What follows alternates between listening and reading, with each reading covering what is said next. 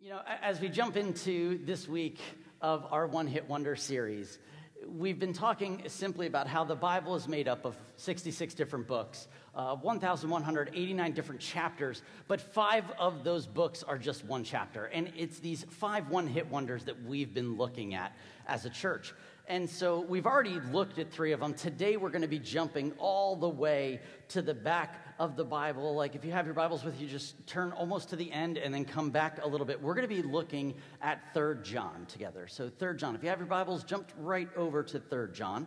And this is the 3rd letter written by the Apostle John.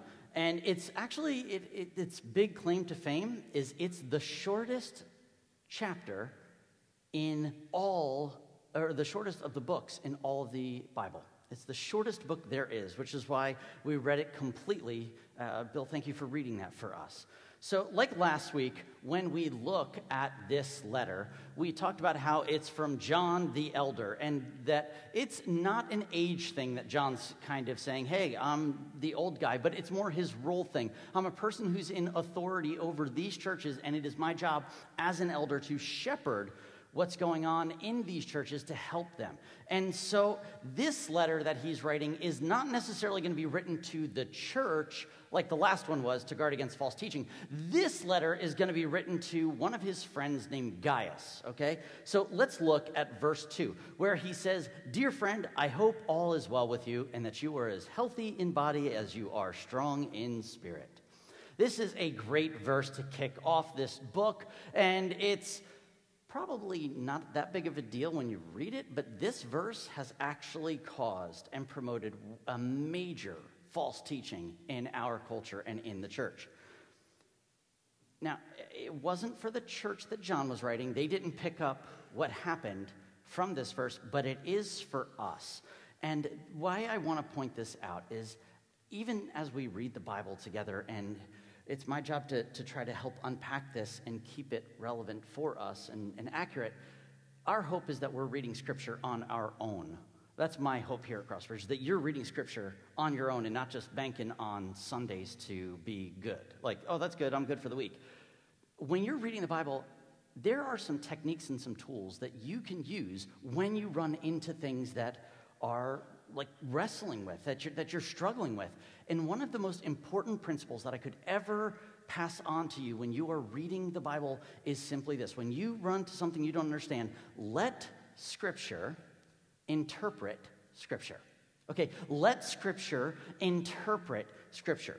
When you don't know what something's saying, the best thing that you can do is not jump on Google.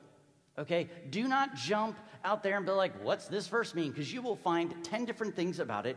You just need to ask the question, is this thing that I'm wrestling with found anywhere else in the Bible? Is what I'm trying to figure out here taught about by Jesus? Is it mentioned by the prophets? Is it in the Torah? Is it in the letters that are written by these different apostles? I mean, if it's mentioned somewhere else, that's how we're going to interpret. Does that make sense, using the Bible to interpret the Bible? This is the best way to interpret things. So let's read this verse again, but I want to read you the verse in a different version that kind of started some of the problems with this new theology, we'll call it. We're going to look at it in the New King James translation, which says this: "Beloved, I pray that you may prosper in all things and be in health, just as your soul prospers." Now, this verse has actually been used to teach and to promote something called the health and wealth gospel, or the prosperity gospel. How many of you have ever heard of those before? Okay, a lot of you. Okay. Simply put, here's what this theology or this teaching says, that the closer you walk with Jesus, the healthier and the wealthier you'll be. You will prosper both monetarily and physically when you walk close with Jesus. And it was not really thought about or taught so much until there was this part-time preacher who was out in Oklahoma who was married to the daughter of a pastor, and he was really struggling. His Bible fell open as he went to oh, here it is. And this verse pops up. He reads it, and then he turns to his wife. And his name is Oral Roberts. That's his name. And he turns to his wife, and he says, "Have you ever read this?" And she's like, "No." "Oh, my gosh, this is, if we follow God, we're going to prosper. He wants to do that. And so she's like, I agree. He went out and bought a brand new Buick that day. And then as soon as he got in it, he felt the Lord telling him, it's your job to go heal people. Go heal people. And when big personalities got behind this type of teaching and they were able to be promoted, not just on radio, but television came into play and they got their medium, this spread all over the place. That the closer you follow Jesus, the wealthier and the healthier you'll be. If this was John's purpose when writing this, you would see this all over the Bible, wouldn't you? If we're using Scripture to interpret Scripture, and we're going to put that principle into practice, you would see things all over. It would be a big deal throughout Scripture. You would see it in the teachings of Jesus, but instead, what we read often from Jesus is, especially the way he looks at the Old Testament and throughout the New, is when you follow Jesus, you can expect suffering and persecution. These are what we sign up for as his followers, that physical prosperity and complete healing. These are only promised to us when Jesus Christ, our King, returns to rule and we are with him in paradise. This is when complete healing comes. Can God bring prosperity and healing now? Absolutely, and we believe he does. But is it based on if you're walking close to Jesus? No, not at all. It's really, really important that we do not pull verses out of context when they are found in the Bible. Just like we talked about last week, as followers of Jesus, we must conform our lives to Scripture rather than twist Scripture to suit our lives. We don't get to do that. We take Scripture where it is. So when you're reading the Bible, do not take things out of context. And third, John 2, you know what this is? This is just a greeting. That's all this is. It's greeting from one guy to another guy, and there's nothing else in this that has to do with wealth and health. Are you with me? So if you hear that being preached, that is not biblical. It's not accurate. You have to read that in there. And so let's look at the rest of the letter, though, because it's kind of cool. The rest of the letter is kind of the way that John's going to deal with a problem. And have you ever dealt with a problem with the sandwich approach? Are you familiar with the sandwich approach? It's great. I'm not talking about like avocado toast type sandwich, where it's like all open-faced and exposed. You see what you're eating. That's not what I'm talking about. I'm talking about the sandwich approach like a nice MLT. Mutton, lettuce, tomato, when the mutton is nice and lean and the tomato is ripe. It's right. It's a good sandwich if you have bread on the bottom, you got bread on the top, and then the meat of the sandwich right in that center. I guess you could put avocado in there if you're vegetarian, you're there. But when you have to tell someone something tough, this is a great approach. You lay in something nice and easy and good for them, encouragement, and then you throw in the thing that's a little tough, and then you kind of close it out with some encouragement. It's the sandwich approach. Have you ever used this? If not, try it. It's great, especially for sensitive people, okay? And I say this because this is exactly how I see it when John writes this letter, okay? Verses 5 to 8, this is the first slice of bread, right? We've got the real encouragement to this guy named Gaius, who is his friend, and then verses 9 to 10, this is the meat of the letter. This is the issue that John needs to address with the church. And they're not critiques on Gaius, which is great. They're just a strong reprimand for a leader in the church named Diotrephes. And the warning is going to be crucial for us to hear in that meat section. And then verses 11 to 12 are the second slice of bread. More encouragement for Gaius and this other guy named Demetrius. And so it's kind of like a sandwich approach. Now, every time you eat a sandwich, I hope you think of 3 John, okay? I hope you remember this and it sticks in your brain. So let's just look at this. Are you ready to eat together? Let's do it. Let's jump to verse 5. It says this, Dear friend, you are being faithful to God when you care for the traveling teachers who pass through, even though they're strangers to you. They've told the church here of your loving friendship. Please continue providing for such teachers in a manner that pleases God, for they are traveling for the Lord, and they accept nothing from people who are not believers. So we ourselves should support them so that we can be their partners as they teach the truth. So John commends Gaius here in two ways in this first slice of bread. The first thing he kind of commends him on is his hospitality. All right, it's his hospitality. John thanks him for loving and for serving like a follower of Jesus should. You see, in the first century, hospitality towards strangers was considered a virtue. This was something that was celebrated. It was linked always to the temple or to the synagogue. So when a traveling teacher came in, they would stay at a place that was connected to the synagogue or to the temple, and that's where they stayed while they taught. And then when they moved to the next place, they'd stay there. The church, as it began to develop in the first century, did not meet in the temple or in the synagogue. They met in each other's homes, but they took this principle and they were like, well, if the teacher stayed at the temple, then we do church in our house. So where should they stay? In our house. And hospitality became this thing that defined the church so early on. It was a practice that was at the very heart of who the church was, especially because many of these teachers were pushed out of their homes. They were not part of a family unit, and they did not make money as part of their family. If you wanted to stay in an inn, they were expensive, they were uncomfortable, they were dangerous. So if you were a teacher on the move, you could expect to receive hospitality as you went to a local church community in any place in the known world at the time. And you see this throughout the New Testament. Teachers show up, they're cared for. And now if you're thinking, I'm glad I don't live then, because what do you do if some random dude shows up and he's like, yeah, I teach Jesus. And you're like, sweet, stay at my house. That would be a little weird, wouldn't it? I mean, how do you know who's kind of legit and who's just, creeping and looking to freeload on your house? Well, the teachers all carried around letters of recommendation. It's actually some of the letters that we have in the New Testament. Letters of recommendation. These super well-known apostles and teachers would write letters of recommendation for a teacher, and when they showed up to a town, it would be like, hey, look, this guy approves of me. And they'd be like, all right, he's legit. Come on in. You can have a place here. You actually see this in 2 Corinthians. It's wonderful. Titus is carrying the letter. Paul writes to the church in Corinth, and he's like, listen, Titus and all the guys that are traveling with him, amazing. You can house them. I give them my stamp of approval. And they're like, oh, cool. Come on in then. It's totally good. So hospitality and showing hospitality is the first thing that John commends him on. The second thing is that not just housing the teachers, but supporting and partnering with them, okay? He supports and he partners with them. He wants to share in their ministry. Gaius loves being a part of what they are doing and furthering the gospel of Jesus. And he highlights this, John highlights this in verse 8 when he says, so we ourselves should support them so that we can be their partners as they teach the truth.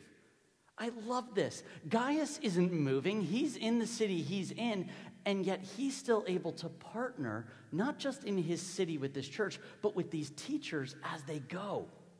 The Greek word that John uses here when he mentions that word partners is all about being like a fellow worker. If, it's the 21st century equivalent. Actually, we get our English word synergy from this word. It's, like the big business word, when things work together, and no one knows what it really means. But it means when you've got people, actions, resources, they all come together, and they're not in competition with each other.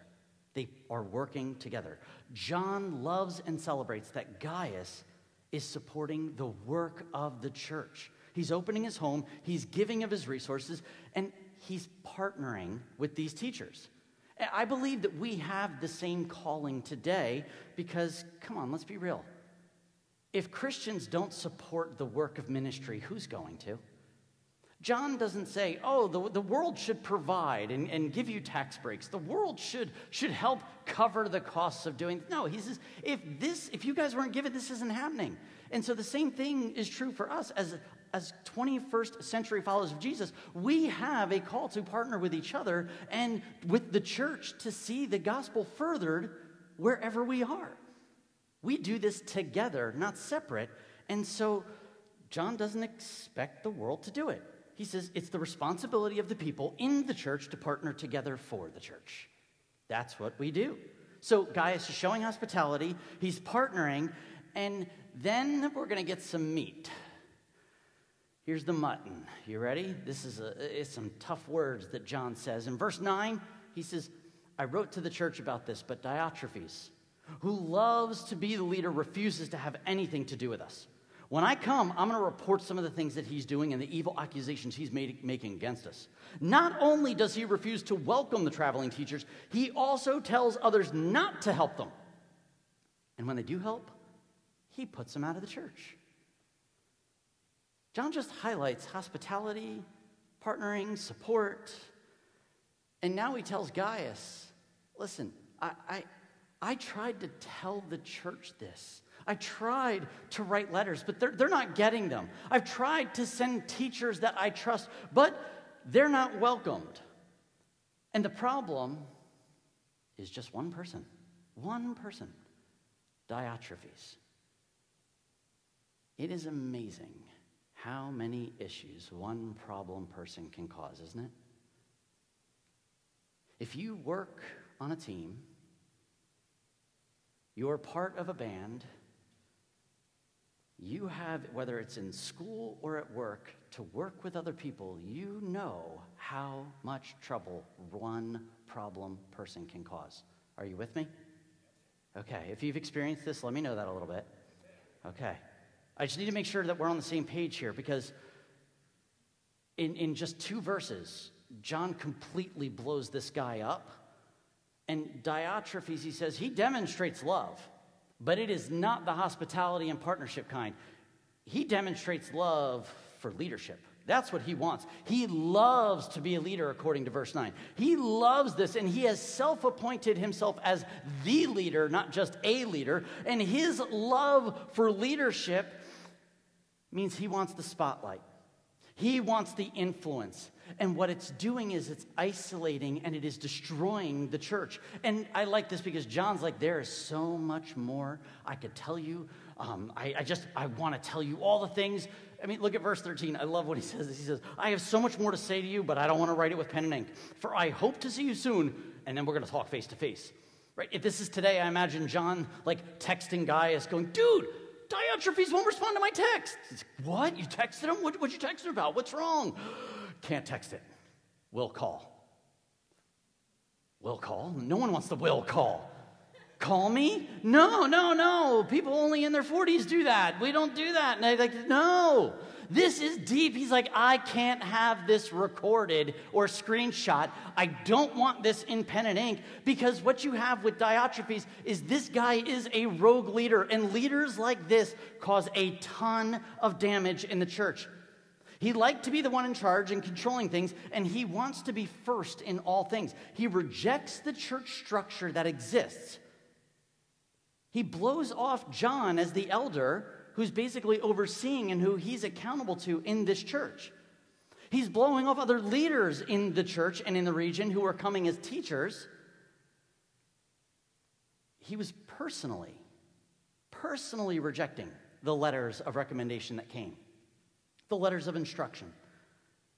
And he told the people in the church not to help these other teachers. Isn't that crazy? It is clear that he is protective and territorial about my church. It's my position. It's my role. It's my influence. And he even starts spreading lies about John and these other teachers to the people in this community to try to get them to question John's authority. And I'm just going to say this as clear as I can. This is a big deal. Okay, this is a really big deal. I am begging you to be very, very careful about how you talk about leaders. Okay, you don't have to like everything that they do, but be very careful about how you talk about leaders, because I will tell you this, especially in the context of a local church, it gets back to them. It gets back to them. Nothing is as secret as you think it is. In over 20 years of ministry, I have heard stories about myself. I have heard things that I have said from other people that I have never said. People assume my intentions without ever asking me. and then they share those things with other people. It gets back to me. What I'm grateful for is the Lord has been very kind and gracious in my life, and there have been quite a few people who I believe see my character and see the character that I'm hoping is more Christ-like, even though I struggle, and go, that doesn't sound like Jimmy. Are you sure he said that? Well, that's what I heard. I think we should ask him. And if you have come to me and saying, is this something you have said? All I want to do is say, thank you, thank you, thank you for obeying the teachings of Jesus in Matthew 18. Thank you for asking if that was what I said or if that was my intention. It gets back to your pastors. And if you do this you know that, I'll just tell you straight up, if you come from a different church and you come to Crossbridge and you want to badmouth and talk crap about another church, it's not going to work here. We love our other churches in this area. We don't always agree with them, but we love them, we pray for them, we bless them. We do not compete with them. This is a hard job. I'm going to extend grace before judgment. I hope you do the same with me, please. So here's what makes this really difficult with Diotrephes, though, is if you challenged him, he kicked you out. Right? If you challenged him, he kicked you out. Leaders and people like this, they absolutely destroy the church, and they continue to do so today. They're eager for power. They're eager for authority. They ignore the truth. They ignore the Bible. They sow dissension. They sow division. And if they don't get their way at one church, they go to another and try there. This is what they do. People who badmouth other local churches, they should not last long at the church that they are at. If you're not heard in one place, there could be something behind that. It may be worth exploring. I'm learning that people like this are usually, I no longer hate on them as much as I did, and that was something I had to confess. I now feel more compassion and I grieve for them because they're usually pretty self-deceived and unaware. Right? And this is true of a lot of problem people, and I get it's maybe a judgment, but they don't really see a lot of the issues that they carry outside of themselves. They're not living with eyes locked on others. They're living with a me mentality of this is what I do, this is what I get. So they're preserving and protecting themselves, so that's where their eyes are. How their behavior always affects others and impacts others doesn't really always occur to them. It's not that they don't care, they just don't see it all the time. Pride, greed, control, these are spiritual blinders that I believe can cost every single one of us who lead. This is true of pastors, elders, life group leaders, youth and CB Kids leaders, pretty much anyone in a position of leadership. We need to watch for pride, greed, and control because these spirits can blind us to the impact that we have on other people around us. Have you ever approached someone with a new idea or a new thought on moving forward, and they're like, I'm curious about why we're doing this, and then they snap at you really bad? And they yell at you, and they come at you, and you're like, whoa, I'm doing this for Jesus' sake. That's why we do this. This is the way we've always done it, and we're going to continue to do it that way. And you're like, woo-hoo-hoo. I just asked why we use one ply and not two. I was trying to save some money, But that's the way we do it. You see what this is self-deception leads us to thinking that sometimes we carry all the weight. We're the only spiritual ones who have this.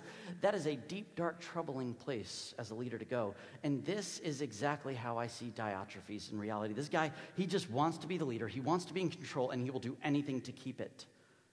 He has rejected the authoritative letters of John, these other teachers. He's refused hospitality and kicked people out of the church who have shown it, which is exactly the opposite of what Gaius is known for doing. That's some heavy meat to carry. And so then John closes it out with this last piece of bread. And it's an encouragement to Gaius and some insight on when you come across these problem people, how do you know if they're problem people or not? And how do you avoid people like Diotrephes? This is what it says in verse 11. He says, "Dear friend, don't let this bad example, Diotrephes, influence you. Follow only what is good." Can we say that together? Follow only what is good. One more time. Follow only what is good. Remember that those who do good prove that they are God's children, and those who do evil prove that they do not know God. Everyone speaks highly of Demetrius, as does the truth itself. We ourselves can say the same for him. And we speak the truth. Right? Don't follow Diotrephes. This is a horrible example. Instead, pay attention to this guy named Demetrius. Why? I'm hearing nothing about awesome. Nothing but awesome about this guy. This is what truth looks like lived out. Right? If you're looking for leaders to follow, can I just give you like a really easy litmus test? Just look at the fruit of the lives that they live. Just look at the fruit of the lives they live. Does it have to be perfect? No. Not at all. It shouldn't be, because then they're really faking. Life's messy, but does the character of the people that we follow, is that something we want to long for and to ascribe to and say, I want that. I want to follow them as they follow Christ. If you're looking at leaders, look at the lives that they live and the ministry that's there. John says, judge them by their fruit. Good things have good outcomes. Bad things have bad outcomes. The evil that could be there, like listen, and don't think that means good outcomes. And I've asked this a couple times to different people in conversations. Well, what does it mean to be a growing church? More numbers. Does that always mean we're growing? Because growing could be deep and wide. It doesn't have to just be wide. And too often, we focus on all this wide, massive growth. And if we have more numbers, that would be great. Listen, we could be 500 people and 2 inches deep. There's no benefit to our culture with that. Is there? No, that's not going to produce lasting fruit. That's going to be trees that fall over. That's not Psalm 1 being planted by streams of living water. You will not grow that way. We need to grow deep, and we will be fruitful. And so if you say, well, like people make decisions all the time. We'll have a bigger church if we do this. But if it's a bad decision, an evil decision, the ends never justify the means. You can't say, well, in the end, it was worth, sacrifice. The image that keeps coming to my brain is like, we got there, but if you turn around and you see that you're driving the bus and there's nothing but a slew of bodies that you've run over to get to where you're going. I do not think that's the way of Jesus. He does not run over people to accomplish his goal. He invites people to accomplish the kingdom coming. And he invites the people that most of us want to push off the bus rather than invite on. This is what he does. He shows hospitality, comfort. He invites them in. You cannot look at success as more numbers, more budgets, that the most important position. That is not success. Do you want to know what success looks like? Success, I think, is summed up the best in the words of Jesus. Let's use Scripture to interpret Scripture. What does it mean? Well, the words of Jesus, I think, would be ringing through John's head of what does it mean to be a good leader. When Jesus tells a story, he's at a party with a bunch of people. And at this party, everyone, some of the most, impactful and influential teachers of the law are there. They invite them all over, and now they're jockeying for position and trying to figure out who sits where, because where you sat, who's at the head of the table, who's the next, who's this? And this is what Jesus says. In Luke chapter 14, in his biography, it says this. When Jesus noticed that all who had come to the dinner were trying to sit in the seats of honor near the head of the table, he gave them this advice.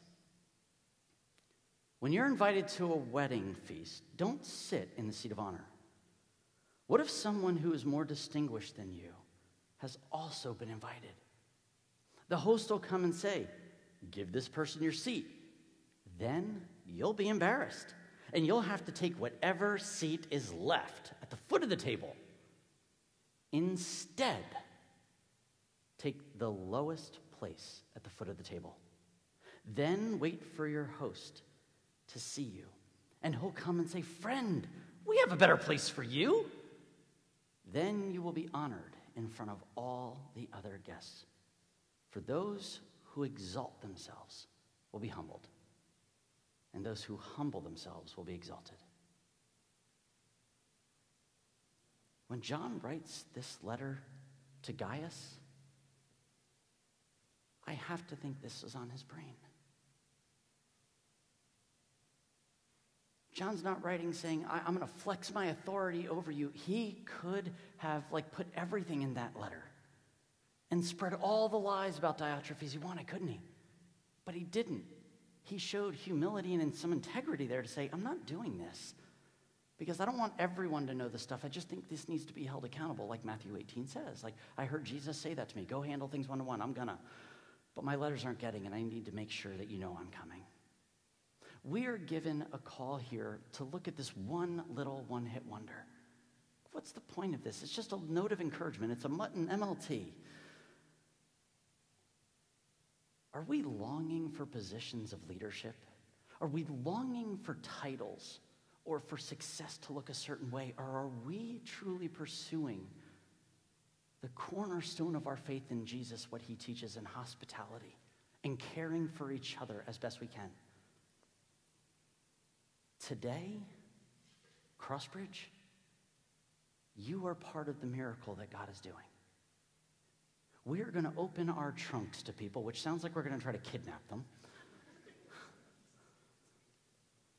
But, Becky, how many trunks do we have? About 26. I read a story about Jesus where he was given a couple loaves and a fish, and he fed 5,000 people. I don't know how many people are going to come through, but I think that God is going to use you and me together. And from a place of humility where we open our trunks to the community and say, would you come and play? Would you come and enjoy? We just want to serve you and love you. We want to show hospitality at our home here at Crossbridge, or at Kingsway. And we partner together by throwing so much candy it's ridiculous, by having a budget that allows for us to throw this event together, and we partner together to do this. Why? Because we love our community, and we love each other, and we're doing this together. Amen? This is not just an event. This is us living out what Jesus says. This is our call. It's a privilege to do it together. I'm so excited for this afternoon. And this is why we celebrate communion at the end of every service, is to simply point us back to what Jesus did, where he did not long for a title, and yet Pilate said, right on that cross, King of the Jews. And all the Pharisees and all the people said, no, take that down. And he says, I will not take it down. That's his title. And everyone knew it. Did he claim that title?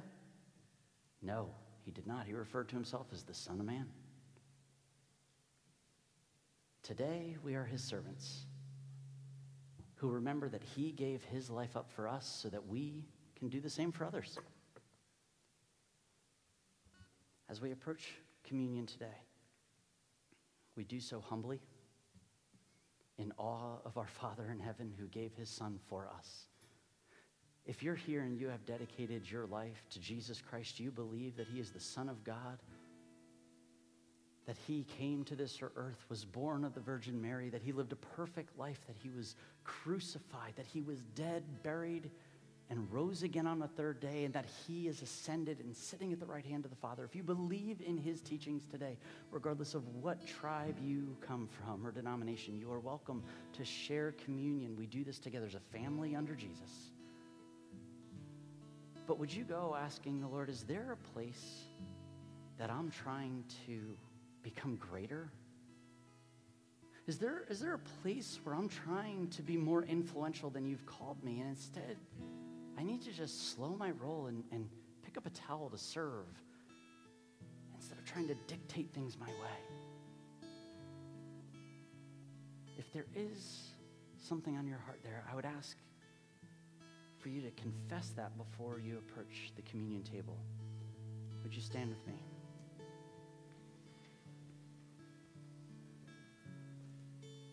Jesus, we recognize that you've commanded us that when we gather to remember you as the focal point of everything, and everything that we read in Scripture points to you.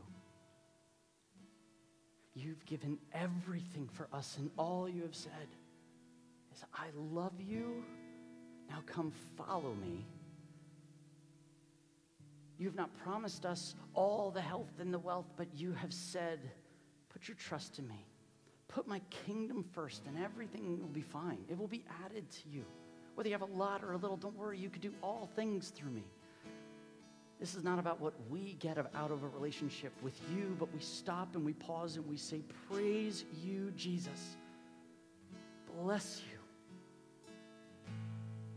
Holy Spirit, give us insight into how we can look like Jesus. At this time, I would invite you to receive communion at the tables. You can grab a cracker and dip it, or prepackaged, and come back to your seat, and we will eat and drink together.